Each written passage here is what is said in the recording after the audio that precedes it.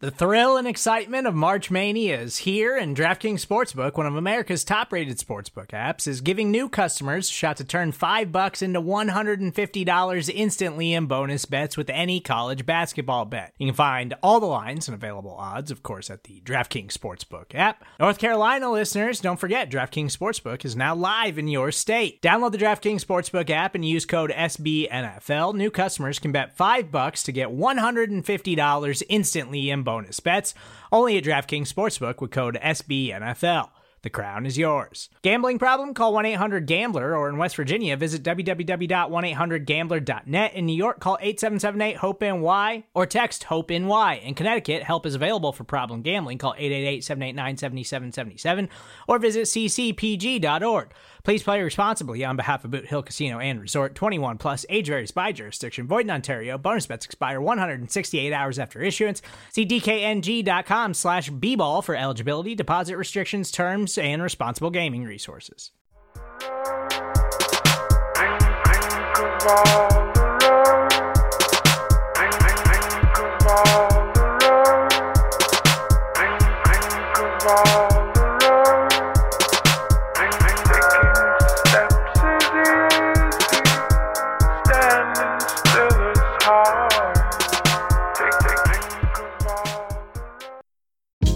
Hey, this is Scott Galloway, author, professor, entrepreneur, and most importantly, host of the Prop G podcast. We got a special series running on right now called The Future of Work, where I answer all your questions on, surprise, the future of work. Questions including, what are we missing when we work remotely? Or how do we handle work-life balance when a major opportunity comes knocking? From the provocative to the technical, we're offering insights you won't want to miss. So tune in to The Future of Work, a Prop G Pod special sponsored by Canva. You can find it on the Prop G Pod wherever you get your podcasts.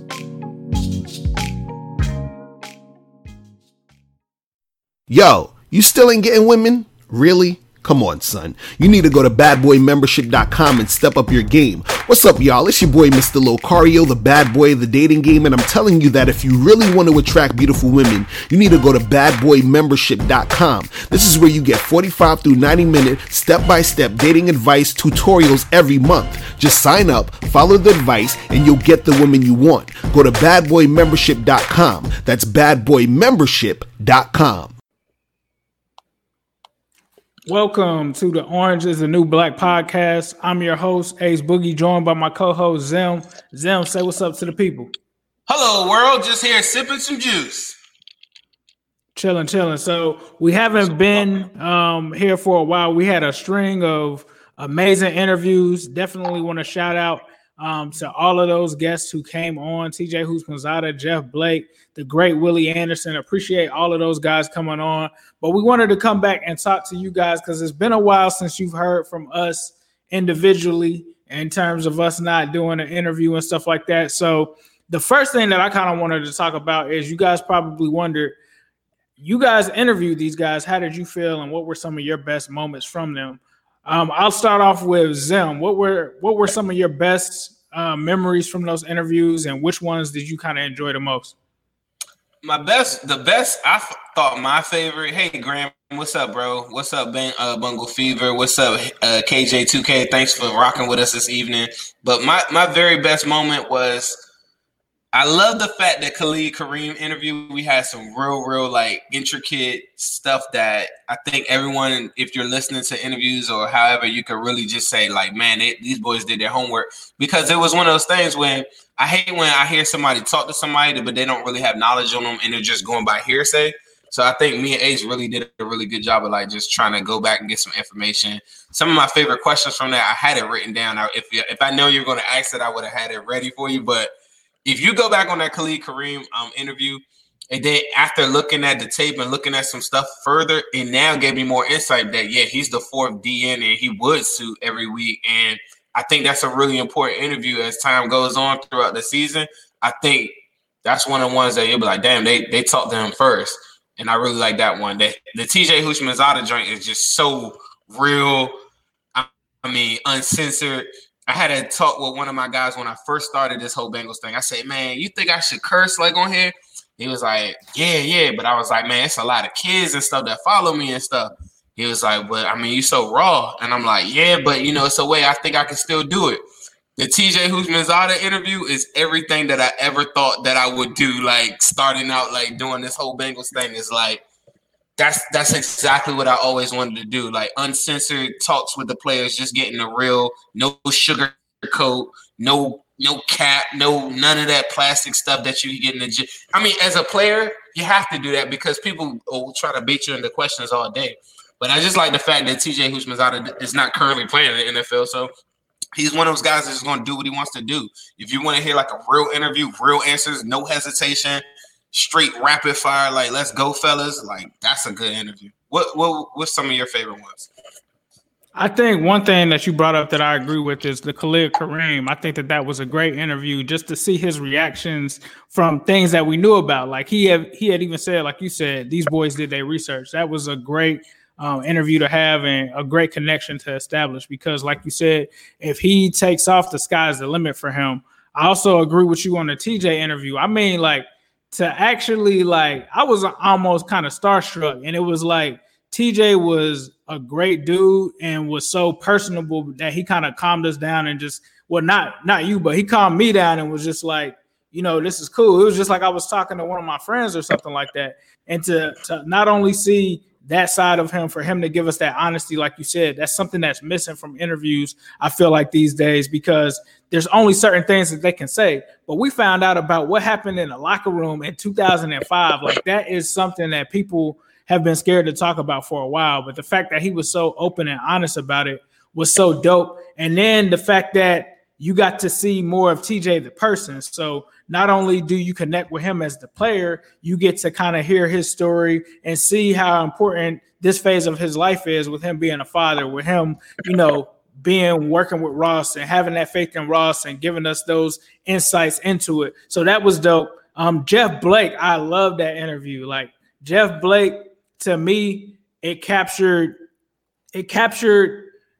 that whole, I guess, era of how Jeff Blake was done. And, it left me, when I did my research, being a young guy at the time, I wasn't up to, obviously I knew who Jeff Blake was, but I wasn't aware on a level of football as I am now with what his situation was and how wrong he was done in that situation. And you could see it. And I really wanted to kind of lift him up to let him know, like, the city loves him, man. Like, shout out to Jeff Blake for sure. I hit him up the other day, and the most beautiful thing about that, I could actually say, hey, Jeff, like, how's everything going? How's it, like, from that, like, I can talk to Jeff Blake. That's cool as hell to me. I don't know. I'm still a fan. Hey, hold on. Before we go any further, I was going to say this, but Minister KEB beat me to it. Shout out to my man Ace with the fresh shape up, fresh out of quarantine. This is how you know America is back. America is back. My man Ace got the fresh shape up. Can we get a live wave check possibly before the show is over? Oh, yeah, live wave check? It was. Now, I will say, everybody that's talking about they can't wait to get out to these barbershops. Let me tell you about my experience. So barbershops open, I want to say it was like last week. And I was thinking about it, like my barber hit me up. I've been trying to kind of grow my facial hair out a little bit because since I'm at work, most of the time they don't let me do it. So I'm doing that. But I decided, maybe I'll take the chance and go and see what this barbershop thing is about. So I go to my barbershop, and as soon as you walk in, it's like weird because it's like, all right, there's these social distancing things in effect, but how can you really comply with it because it's a barbershop? And so when you come in, or when I went in, the seats were turned up on side of each other, so you couldn't sit down, which made sense because you can't have people just sitting there waiting and not social distancing. And so I get there, and then my barber tells me to wait outside and that he's going to text me. Wait outside? Tells me to wait outside. So I go back to the car, and he's like, I'm going to text you when it's time. He says, all right, it's good. It's your time. I'm like, all right, cool. So I got hand sanitizer on me. I'm taking Lysol wipes out and touching the door because I'm like, I don't really think these guys are really abiding by the actual social distancing protocols. So I get in there, and the first thing that makes me uncomfortable is I'm assuming that you would have a whole bunch of like, you're going to actually be showing your clients, I'm cleaning these clippers, I'm putting a new thing on you. I'm spraying it down with Lysol. There was none of that. So that made it somewhat uncomfortable. Regular day, regular cut. It was like it was a regular day. And so I sat down and I had my mask on. I'm sorry to cut you off. The barbershops that one of my mans is a barber, and when you first come in, he has the plastic Raptors things hanging from the ceiling to separate him from the next barber to the next. So it's almost like they're cutting. They didn't have none of that. And like they had none of that. And I did not feel safe at all. So I get in a chair and then I'm like, bro, what is this? There was like, he just starts like touching on me and he has on gloves. But you know, since we all been getting our education and social distancing and cross-contamination, the first thing I'm thinking in my head is, okay, I don't think that this dude changed these gloves. Like, I think that you should probably be changing these gloves. The same gloves on the whole thing? The same gloves. And he's like putting them on my face, moving my head back. And I'm just like closing my eyes so that he does not touch my eye and I don't get infected. And it's like, this is the worst experience ever. So although I do have the crispy haircut, I immediately came home and I doused like rubbing alcohol all over my face. I took some soap and like washed it. And I was just like, that fresh lineup was not worth it. So when you guys do return to the barbershops, be sure to, you know, coach your barbers along and say, hey man, can you switch your gloves? Can you spray your clippers with something new? Because some of these guys aren't taking it serious, and you don't want to end up in a situation like I did where it's like, I got to get this haircut, but I'm risking my life with Corona. So, and if you do, you might have to douse yourself in rubber alcohol to the face like I did. So that was my experience with that. Shout out to everybody. I know I just sent out the thing on IG, so if you guys are a little bit late, just walking in, me and Ace are just giving guys tutorials on how to get a proper Rona cut. Shout out to everybody that's joining us, though. We're going to go right into some questions, though. Ace just shared the most horrible barbershop experience like ever that he doused his whole face. But shout out to Henry Ellison, Josh Banks, EG Gaming. Henry Ellison says, Ace and Zim, besides Joe Burrow, what rookie do you think is going to make an impact day one? For me, impact day one, I think that I would probably go with T. Higgins. I think that T. Higgins is going to have to be a part of this offense. And I think if they go possibly 4 or 5 wide, there's no way that you can't have him on the field. Like, and that's including John Ross as well. I think that they're going to show some 5 wide looks. And I mean, they have the tools, so why not show them? And I think that if he is your potential 4th option, there's going to be a lot of mismatches. So I think that T. Higgins, outside of Joe Burrow, T. Higgins will be my pick to make a first impact day one. Zim, who do you think? It's very. I want to elaborate on that because the Higgins thing. I think year one you might see productivity similar to like. Why do I find myself referencing the Steelers on this show so much? But Deontay Johnson had a pretty. If you look at the raw numbers based on targets, had a pretty productive year, and it's somebody that I'm definitely looking at to see does he take the step year 2. One thing that I looked at, and if you look at PFF, is that currently. Tyler Boyd produced more yards in the slot than like any other receiver this past year, but the amount of targets that he got in the last 2-3 years is like 60 more than the next person, like just in the slot, like operating purely in the slot. I think year one, Higgins, I just don't see there being enough balls unless John Ross or someone just does not like someone like an injury or something like that. And I don't even like speaking like that, but I just don't see. I could see him being out there and I could see him impacting it, but just beating somebody fresh off the depth chart year one, I don't know. But I would love to see it. If they're going 5 wide, like I would love to see it. And it's very possible. He has a talent level to automatically he would be the number 3 for any other team in the NFL currently right now. So we'll see. But I think year one, I'm going to go out on a limb. And I got to rep my guy. Like, I don't know how you would measure his productivity, but I got to go Akeem Davis-Gaither. I just feel like somebody that I think is going to make so many plays year one is going to be Von Bell that he's going to be a Bengals favorite. Because one thing that the Bengals have done is they've been a product, especially defensive wise. I feel like they're always a product of a great system with Zimmer, and then it slowly declined. I felt that what's the kid, Paulie G? I said the guy. Paulie G, Coach Paulie G was very good at scheming up zone blitzes and different gap blitzes and stuff like that. So those were different staples, and you didn't have to be a phenomenal like playmaker. But one thing that the Bengals didn't have is like their honey badger. And I feel like Akeem Davis-Gaither could be our honey badger. Year one, it might not look like 80 tackles, 4 picks, or anything like that.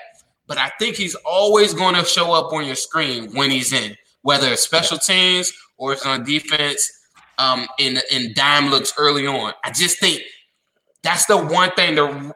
When they drafted him, I stopped talking about what's the guy I kept on saying I wanted the whole offseason, the safety, Clinton Dix. I immediately shut that off because Von Bell is a younger version of that, and Akeem Davis-Gaither is a bigger linebacker, but that's the type of playmaking that's going to take the Bengals to the next level, and I think year one you'll see that. So that would be my pick. I'm a little biased because that just was my guy, like coming into the draft. Jermaine Pratt was my guy last year coming into the draft. So hopefully I'm 2 for 2 on that. Like those are my 2 guys right there, and I'm really thinking that they're going to take a big step. I think Akeem Davis-Gaither absolutely is going to make plays year one.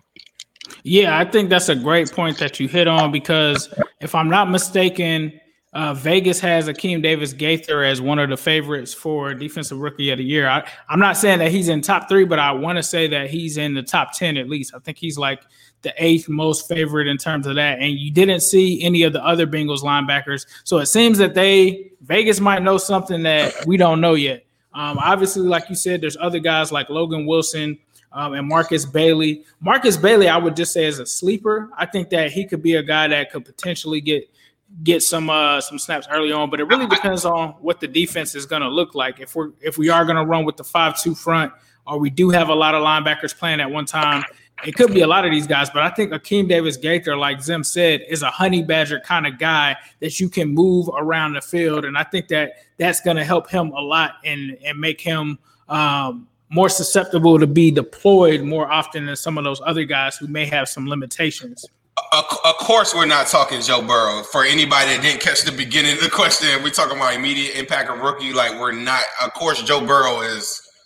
I mean, that's rookie of the year in my mind already. So I think we're saying outside of Joe Burrow in that question. If y'all missed the beginning of that question, and that goes into the follow up: does Joe Burrow win the Offensive Rookie of the Year? I'd have to believe so, especially with him being a quarterback. You look at what Kyler Murray did last year, and he won the Offensive Rookie of the Year. I think that Joe Burrow has a better season in terms of more wins, and I think he possibly passes for more yards. And I think that's also nothing against Kyler Murray, but I think it's the fact that Joe Burrow has more weapons at his disposal. He has a better team.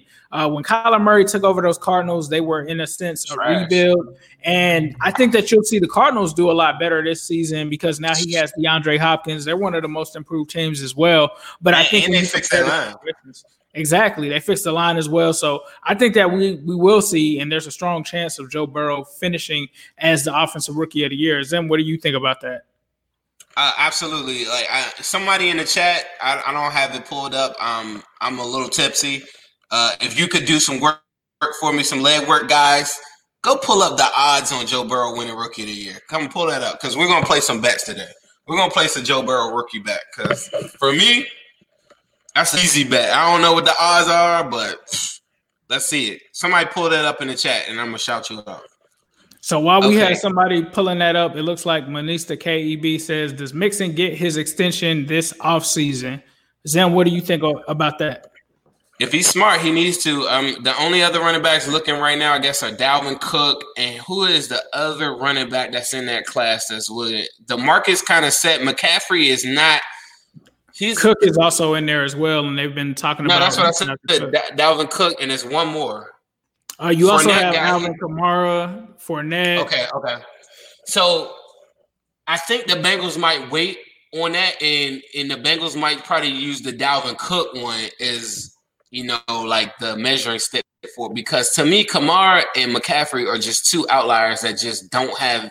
I don't know, but Yeah, if Mixon's smart, he would absolutely go do it. Take the 9-10 million that the Bengals are willing to pay him that most teams probably aren't paying.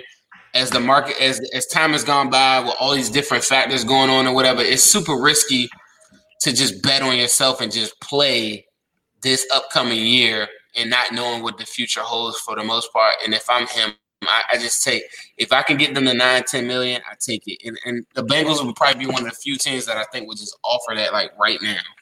Yeah, I think that you're right when it comes to that. I think we've heard from recent reports, and those reports are based off of people interviewing Duke Tobin. It seems that the Bengals are interested in keeping a guy like Mixon around. Duke Tobin has said that that's something that they do plan on doing. So it seems as if that the Bengals would be close. They haven't come to an agreement because obviously if that did happen, we would have some breaking news. But it does seem a lot better because about a month ago, there were reports coming out that were kind of confused because originally it was reported that Mixon was going to hold out. Then that kind of switched to the Bengals would be ready for a potential holdout. To now we're hearing things of both sides being close and getting closer to an agreement. So I think like Zim said, we would like to see this done because, I mean, you've got everything that you need. And the most important thing, although the NFL may not view it the same way, is to have a running back that can support Joe Burrow as a rookie. So that is extremely important. So I do think that the Mixon extension does get done this offseason. I think the AJ Green one is being talked about. The one that we haven't heard anything about, any whispers or any pieces falling out, has been William Jackson III. So I would say that the Mixon one is likely. I think even the AJ Green one is more likely. The only thing that I question is what happens with William Jackson III. So it looks like the odds actually were looked up thanks to you guys. And if you're listening to this podcast strictly on Spotify or iTunes or however you listen to your podcast, don't forget about the YouTube channel that we have here with where we do this live. So if you're missing out and you want to participate in the comments, feel free to follow New Stripe City. Also, if you're looking to follow those IG lives with Zim and you want to give your input on that and hear some very good material and see some good news, follow him on Instagram at Zim_Hude. Hey, my question for Davis Martin is, who is the next person if the odds that he said was 250, right? Who is the next person down there? Like, what's the next person, like the next closest odd maker? Like, I mean, the next odds next to Joe Burrow on that list. If he's 250 to 1, then who is next? That's what I want to know. It's like, who does Vegas think is a candidate for Rookie of the Year? They think Chase Young is like a Rookie of the Year candidate with Joe Burrow? Like, I don't know, because I would think it should be offensive and defensive. So I wonder if it's Justin Herbert, if it's a running back. That could be one. It looks like Jermaine Huff is asking who's the playmaker at tight end. For me, Jermaine, I think that it has to be CJ Uzomah. To me, I think he's the best one. I'm not sold on Drew Sample. Hopefully he could take a step, but I think the guy that's going to get the lion's share of the reps is going to be CJ. What do you think, Zim? Bro, we're going to go through these questions fast. These things are coming in like wild. They're coming in. But yeah, CJ Uzomah for sure. I think if you watch LSU's offense and they're asking Joe Burrow what are his 10 best plays and all these different things like that, I just think the system that they originally came in with Zach utilizing a lot of the Sean McVay system, I think a lot of that stuff is just pretty much going to go to the trash. And I just think like the evolution of this spread them out 5 wide type of deal is happening. And the tight end, even if you're in 5 wide, even if you're in, let's not make this super complex. CJ Uzomah is going to be the first up, like from a tight end position. And when we start talking about showing the same looks, doing a lot of play action stuff, I think that's where Drew Sample comes into play. But from a playmaker standpoint, I don't think you're ever going to get the production that you ever got from like an Eifert, even if they brought an Eifert like talent in here next year or the year after. I just think the offense, the way Joe Burrow operates and the way he does it, he's going to spread it out, but he's looking to make big plays. Right, I totally agree. It seems like the second highest odds are Clyde Edwards-Helaire, which makes sense with him being in Kansas City in terms of the Vegas odds. But the next question from EG Gaming, do you think the Bengals are a team that will shock the NFL? I personally believe, EG, that the Bengals will. I think a lot of people are sleeping on them. I think that we're going into, and maybe it's because I'm drinking the Kool-Aid from 2011. Because when I go back and look at that team at the time, a lot of people thought the Bengals were going to repeat going and winning 4 games. But a lot of people overlooked how much talent they had there, how much talent they brought in from the draft, and how much better the coaching staff was. I think that we have a similar thing here when you talk about certain pieces that were added from free agency. You talk about a lot of guys that came from winning cultures and winning teams and could be considered leaders from those other teams that came to this team. And then you talk about the biggest X factor, which is Joe Burrow. That is completely different. I mean, there's no one that has film on Joe Burrow unless you go back to LSU. So he's going to have that advantage, and the Bengals are going to have that advantage of having not only Joe Burrow, all of these weapons, AJ Green. I could go on for days, but Zim, do you think that the Bengals are a team that will shock the NFL? For sure, I do. And part of the reason was just look at the odds on.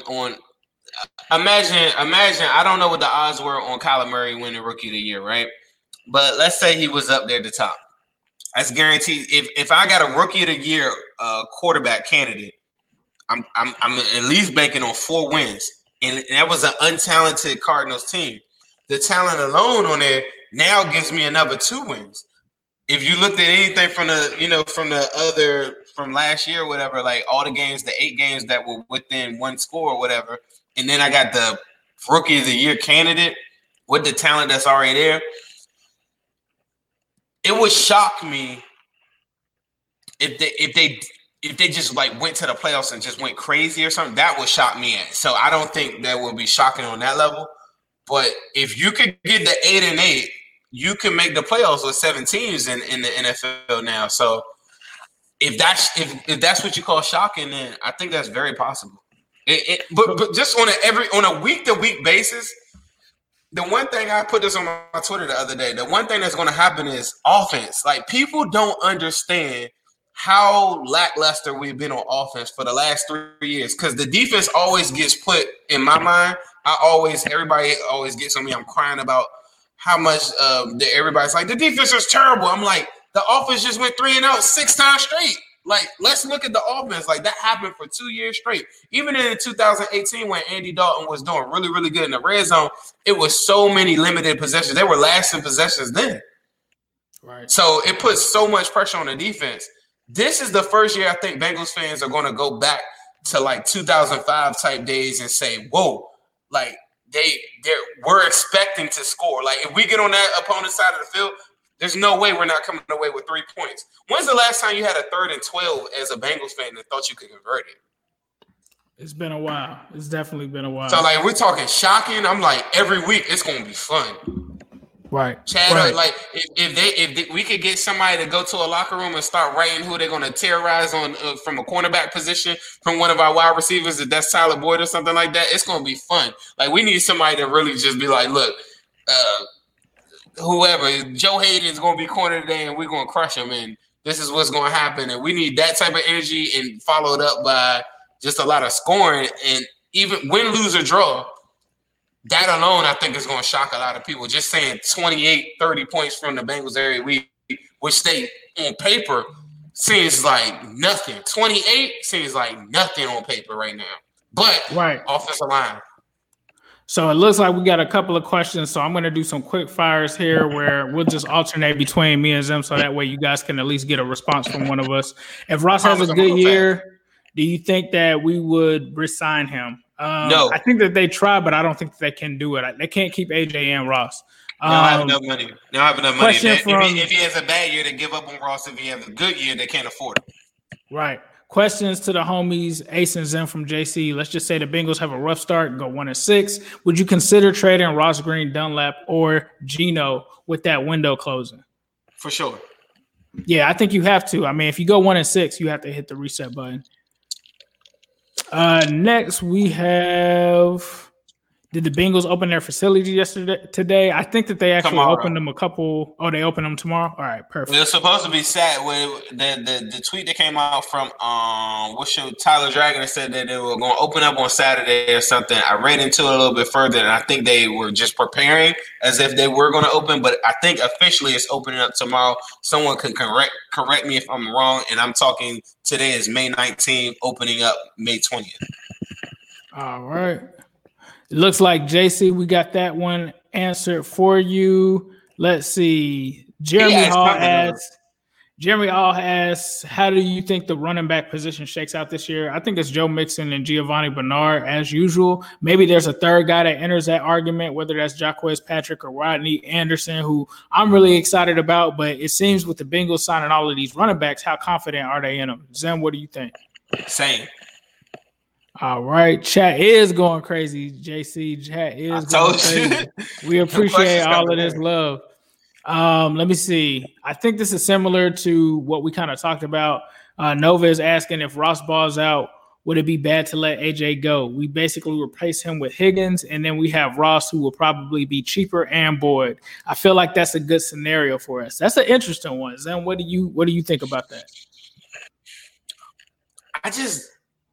For me, that's a very complex question to ask because I think if AJ starts to have a good season, like with 3 games in, with the franchise tag, I've been told that you can't negotiate the deal during the season. And that's the one thing that if they could negotiate during the season, say he goes crazy 3 games in, it's a no-brainer. You go AJ Green. But if they don't have that luxury, Ross starts to ball out, I just don't see Ross as an AJ Green replacement ever. And even if he hit the open market, even though I'm saying I don't think the Bengals can afford him, I just don't see a scenario where somebody's giving like $12, $14 million to John Ross based on his injury position. So to me, Ross could never be an AJ Green replacement. Could you try to keep him? Sure. But he'll never be a number 1 receiver. Like, never.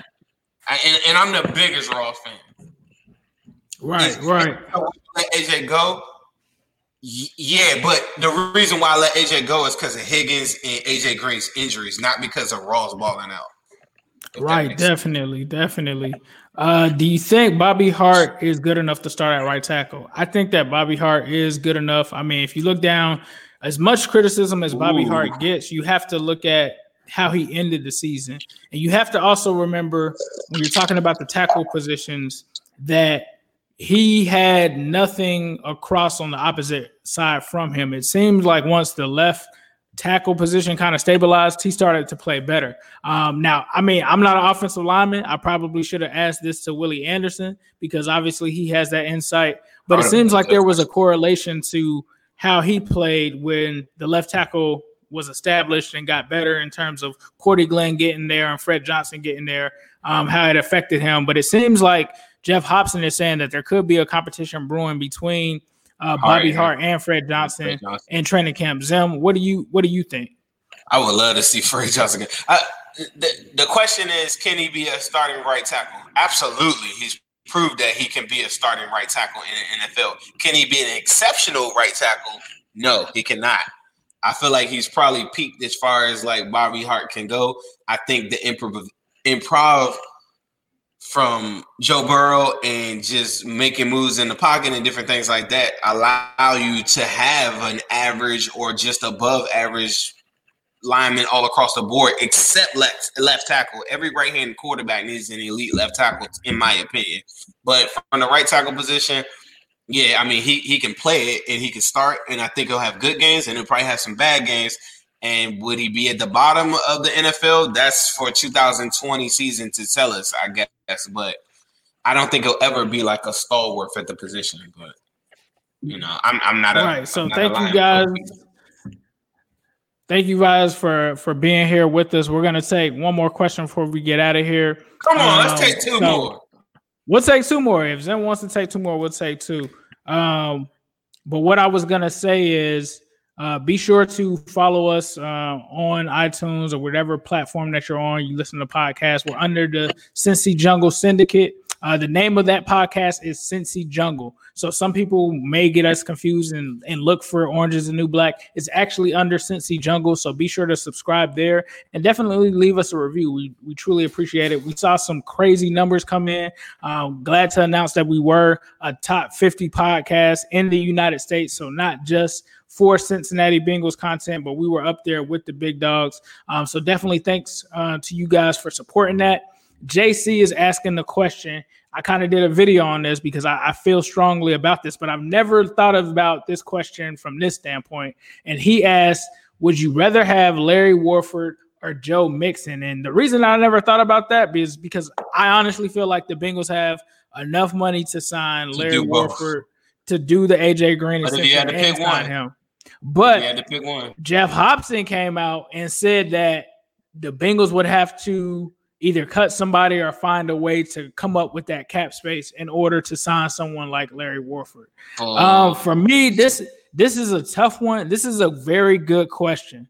But I think when you think about it from, if I'm putting my GM hat on and I'm thinking about it from a youth perspective, Larry Warford is a guy that's turning 29 next season. Although he is a guard, potentially he's going to be out of the league faster than someone like Joe Mixon would, because Joe Mixon is, if I'm not mistaken, only 21 years old right now.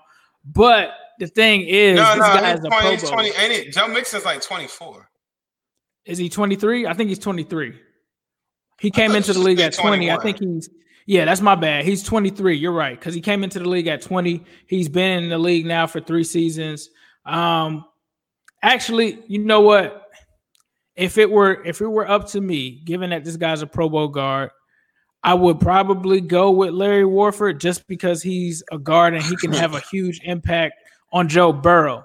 But if I'm just going for youth and I want to go for a guy who has a higher ceiling from now until possibly, let's just say 28, 29, I'm going to go with Joe Mixon. But I don't feel like you can find a Pro Bowl guard like that. And I think that the Bengals have had so many issues there. When you look at Michael Johnson, who they're kind of committed to, they're trying to grow with him. And then you got Xavier Su'a-Filo.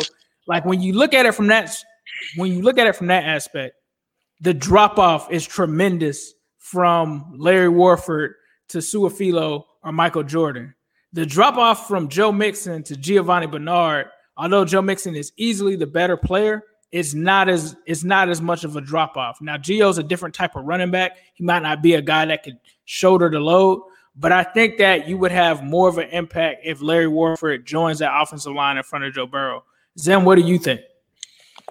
I gotta go Larry Warford all day, because even if you look at the draft, I believe in Mixon like you wouldn't believe, but I know I can go get me a Joe Mixon second round next year, and the year after that, and the year after that, and a guy that can fill in. As long as the holes are there, then the productivity will be there as well. Larry Warford doesn't represent. I guess maybe from a Bengals scouting position and just playing, like you said, the GM hat. I just think that's the one area that they struggle to identify, like who's going to be on the cups of greatness, I guess, from the offensive line standpoint, or they haven't valued the guard. So maybe it's a bit of the fandom in me that just says, I just want them to get an elite offensive line. And then I feel like I can always go get me a Joe Mixon level talent. And I just don't believe in paying running backs a whole lot of money. And I just think the shelf life of them is just way shorter, and it's just a value thing. Joe Mixon is here as far as like his star quality, what he brings to the team and everything like that. But I just think the shelf life of a running back is just here. And if I already have a proven Pro Bowl guard sitting there right in my face at a good price, I gotta go with Larry Warford. As much as I love Mixon, because I just where did Clyde Edwards-Helaire get drafted? We talking about him as a rookie of the year candidate. It was a second round pick, or was he at the very end of the first, at the 32nd pick? Very end of the first. Very end of the first. But there was a million dudes. I love Cam Akers. I think he went to the Panthers or something like in the second or third. I think Cam Akers is the next Ward Dunn level talent. You know what I'm saying? So right. I could go get 2 running backs like we just did the past year, and I just feel like maybe they might not be mixing.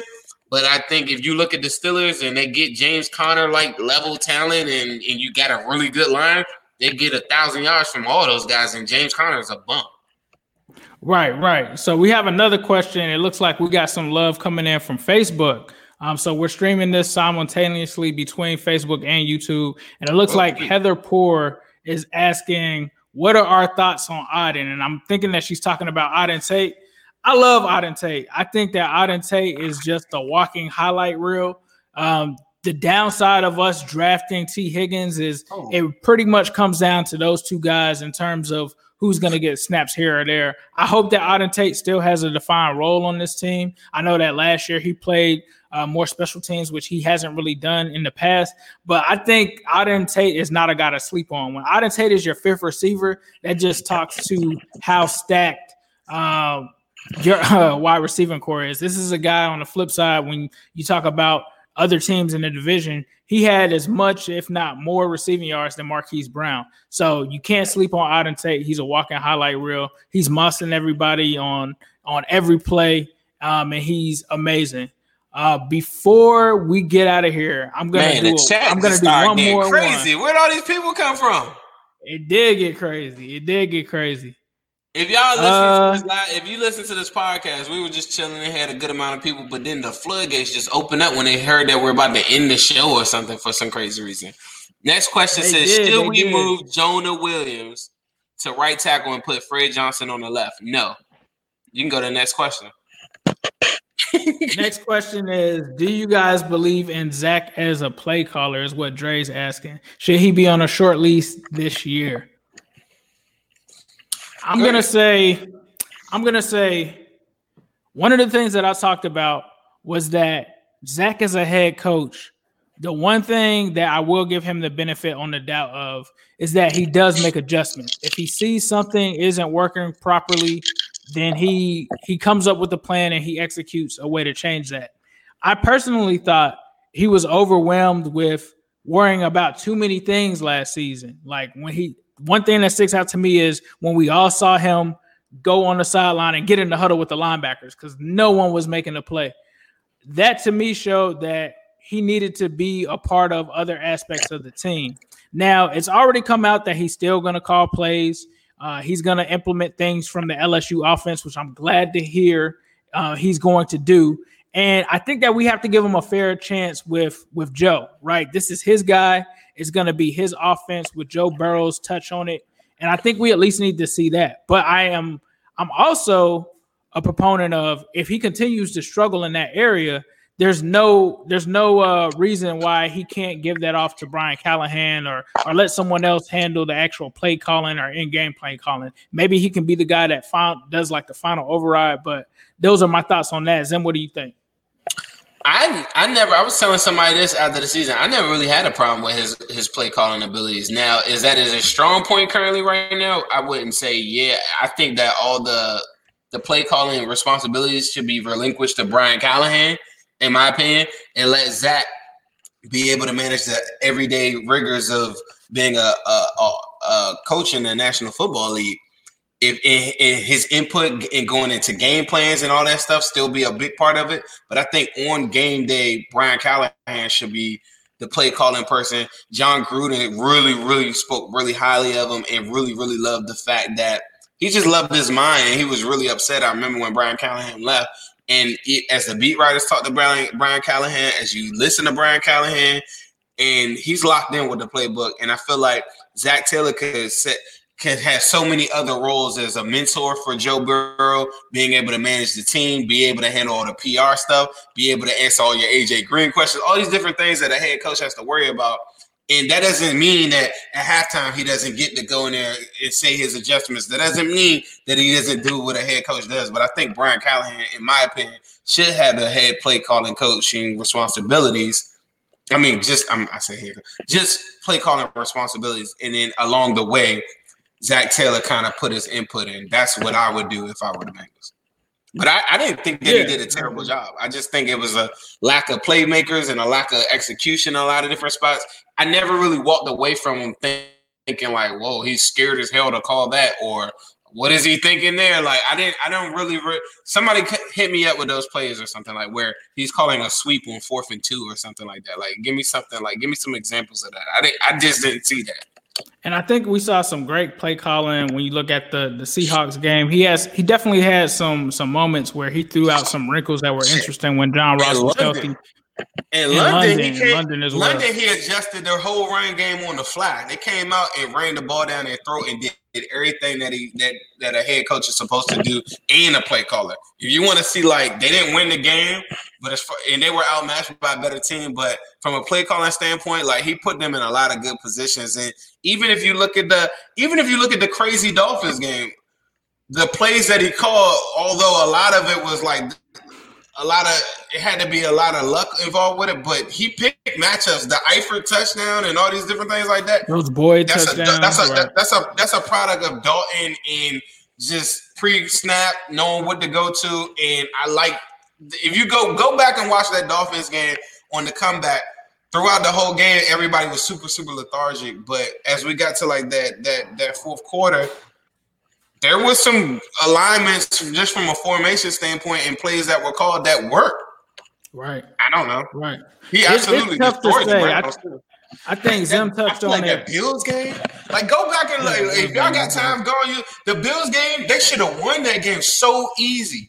And that really was just bad play, the quarterback play, and then the better quarterback that day ended up with the ball and made a play. But Dawn had so many chances in that game, so many open reads, so many different things. Like, that Bills game, like, kills me when I see that. The Jaguar game is the same way. Those are two games that good play calling. I'm sorry. That's my opinion. Yeah, I have to give you guys that for sure. Shout out to Cincinnati Kid going hard in the comments. We appreciate that. He says, "Who they?" and to smash that like button. One thing that Zim talked about earlier when we were talking about will the Bengals shock the season, he talked about people not realizing, you know, how limited this offense has been from a scoring perspective. And I have to agree with them, man. And I mentioned this again. I went back to 2011 and I watched that season.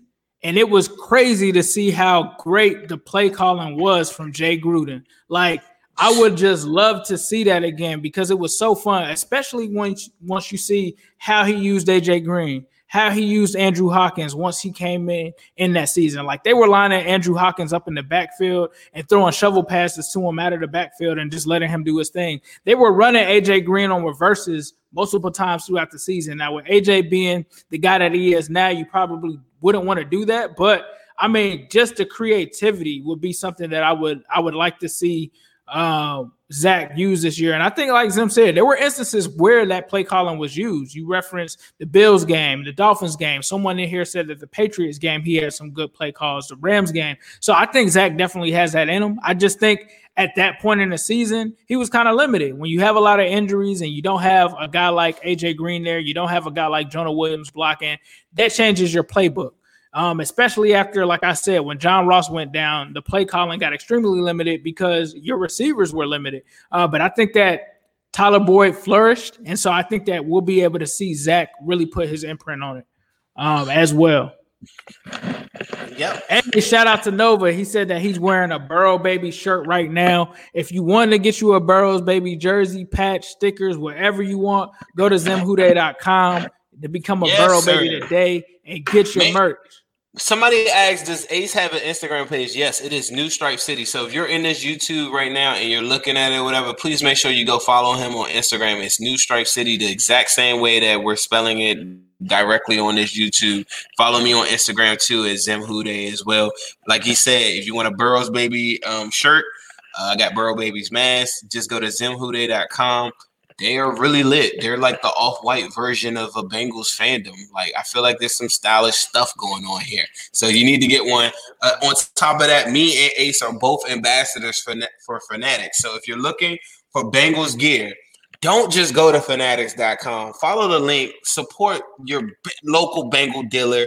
We got really good stuff. It's all authentic. It's the same stuff from the Fanatics website. It is the Fanatics website because we partnered up with them. So Ace drops his link in here. I have mine on my Instagram page or whatever, but buy directly from us if you're going to go get Bengal stuff anyway. And when you go on there, you're going to see that we have promo codes, discount codes on there all day, every day. So you might get extra additional sales that you wouldn't get if you went straight to fanatics.com or NFL.com. But for sure, you need to get all of your gear and get ready for the season with us like that. Make sure you follow all of our listen to all of our podcasts on our Cincy Jungle Syndicate. You got the Orange Insiders. Orange and Black Insider. And then we also have Matt Minnick's Chalk Talk. We also have Sorry If I Spit What I Speak with Daddy-O. So, yeah, definitely check us out. And then we have to we picked up another sponsor. If you guys have been listening, you probably heard about the Bad Boys Club. Shout out to the Bad Boys Club for sponsoring this show. And if you're a local business or you need to reach an audience or you need to be reaching a wide audience that has a podcast like this that's in the top 50 where you're going to reach thousands of listeners, be sure to hit me and Zim up on Twitter. You can hit me up at New Stripe City. You can hit him up on Twitter at Zim Hude. We will take any kind of inquiries and we'll put together a nice package for you. But shout out to the Bad Boys sponsorship. If you haven't, check them out. Be sure to check them out. They offer a lot of dating advice, some cool things that they have from that aspect for guys that are looking to, do what you can do when it comes to the ladies. So if you get you some ladies, guys, you're gonna need some ladies this season. You can't be a burrow baby going to games and like, hey, I'm going to check out the Bengals, but you ain't got no girl to go home to when you get home, or vice versa, or anything like that. Get your ladies up. Get that. This is burrow season. I mean, when you come out the quarantine, they're gonna be ready, bro. Who they? All right. Thank you guys for listening. This has been the Orange is the New Black podcast. We're out. Who they?